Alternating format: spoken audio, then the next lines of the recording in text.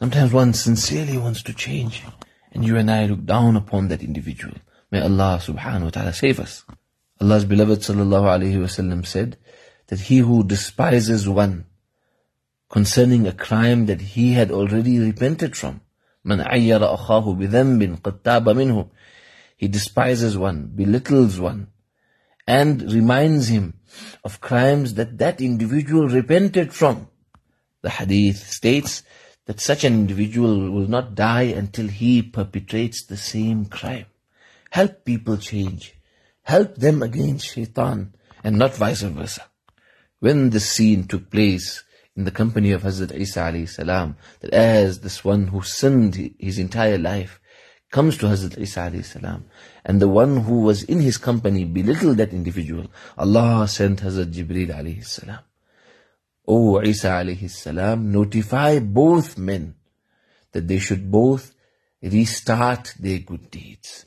Hazrat Easa AS asked for an elaboration, and he was notified that the sinner who repented over his past regretfully came to you to change his life. Allah has forgiven his past. He must now start a life of obedience and Allah consciousness and Allah's ibadah. And that individual who was with you and spent a lot of time with you, but because he belittles Allah's creation and despises some other person who's trying to change and repent, his good deeds are also wiped out. Because we learn in the ahadith, among the deeds that are most dangerous and most despicable in the sight of Allah is that of pride. And where one cannot accept the truth that is presented to him. So pride and arrogance, looking down upon others, and refusal to accept truth, that is pride. Allah save us. Something else about Hazrat Easa AS that we all should know as Muslims, because this is part of the Quran Kareem. Whenever Allah mentions Isa alayhi salam, Allah couples with that discussion Hazrat Yahya alayhi salam, and vice versa. So they are relatives, and also that they were born in a very similar time. Hazrat Yahya alayhi salam's mother says to Hazrat Maryam alayhi salam that, you know, I notice what is in my stomach is showing a lot of respect and adoration for what is in your stomach. So we learn that they were born in a very similar time, and the Quran Kareem mentions them together because the lesson in them is both. Amongst many lessons, there's also a lesson showing Allah's greatness.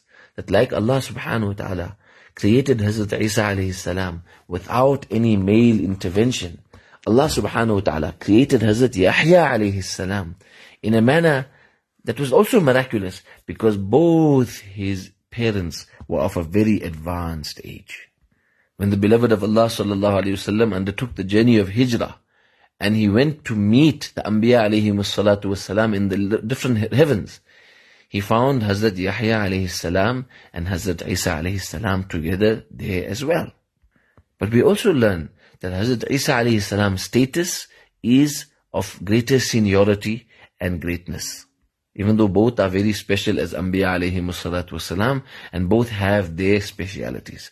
Interestingly, in the Bible it's mentioned that Yahya alayhi salam was the Baptist, Al-Ma'madan, and he used to baptize the people and so forth. But there is somewhat contradiction, because it shows that, meaning in the Bible, that Yahya alayhi salam baptized Hazrat Isa alayhi salam.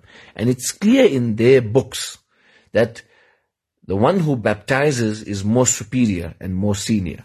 So sometimes we can ask them that who is greater, and they will obviously say Hazrat Isa alayhi salam is greater. Then we can ask, how come it was John and Yahya alayhi salam who had to baptize Hazrat Isa alayhi salatu wasalam, when Hazrat Isa alayhi salam is of seniority and greatness and piety? There's also a very interesting hadith in Sunan al-Tirmidhi by Al-Harith al-Ash'ari radiyallahu anhu. He says Allah's Nabi sallallahu alayhi wasallam instructed Hazrat Yahya alayhi salam, Yahya bin Zakaria, بِخَمْسِ كَلِمَاتٍ, to carry out the message of 5 lessons that he should practice and advocate to the Bani Israel. أن يعمل بها ويأمر بني إسرائيل أن يعملوا بها. And as time went on, Hazrat Yahya alayhi salam, he did not convey this message yet. So Allah told Hazrat Easa alayhi salam to fulfill this command. So Hazrat Easa alayhi salam said to Hazrat Yahya alayhi salam, Allah commanded you regarding 5 lessons and messages, 5 messages that you should practice and advocate to Bani Israel. You either do so or else I am going to have to do so. So Yahya alayhi salam said, O Hazrat Easa alayhi salam, I fear if you had to fulfill this task, I would be punished and the earth would be sunken beneath me and I would be punished by Allah subhanahu wa ta'ala. Let me fulfill this task immediately. فَجَمَعَ النَّاسَ فِي بَيْتِ الْمَقْدِسِ. He gathered everyone in Bayt al-Maqdis. The masjid was filled to the brim. The report actually says, وَتَعَدَّوْا عَلَى الشُّرَفِ, that even the side balconies of the masjid and the different sections of the masjid were filled with all of the people. And then he stands up to present this message. Inna Allah ta'ala amarani bi khamsi kalimatin. Allah has advocated and commanded me to carry out 5 important practices. To practice them and to command you and advocate them to you. The first is to worship Allah subhanahu wa ta'ala with wahdaniyat and tawheed. Worship Allah alone without ascribing partners unto Him. And then he presents a parable.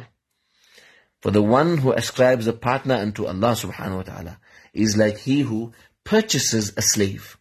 He purchases a slave from his own money, either gold, either silver. And then he takes his slave. This is something he owns. And this was something common in the past. So he takes the slave and he says, this is my store and this is my work. So I want you to do this work and present the income and the payment to me. Meaning whatever you sell, whatever we make from here must be given to me. What he does now is he starts working and whatever income he acquires, he gives it to someone else. Then the Nabi of Allah, Hazrat Yahya alayhi salam said, who would accept such a thing? That his own slave works in his own business and the income is given to someone else. We would not accept such a thing. Would one accept it that you have someone working in your store as a salesman, and every time there's people coming to purchase, he actually sends them away to other people's stores? Even that too we won't accept. More so when it comes to one's own slave. Imagine another example. A person comes home and his wife is with someone else. So different examples we can analyze and see how despicable is shirk in the sight of Allah subhanahu wa ta'ala.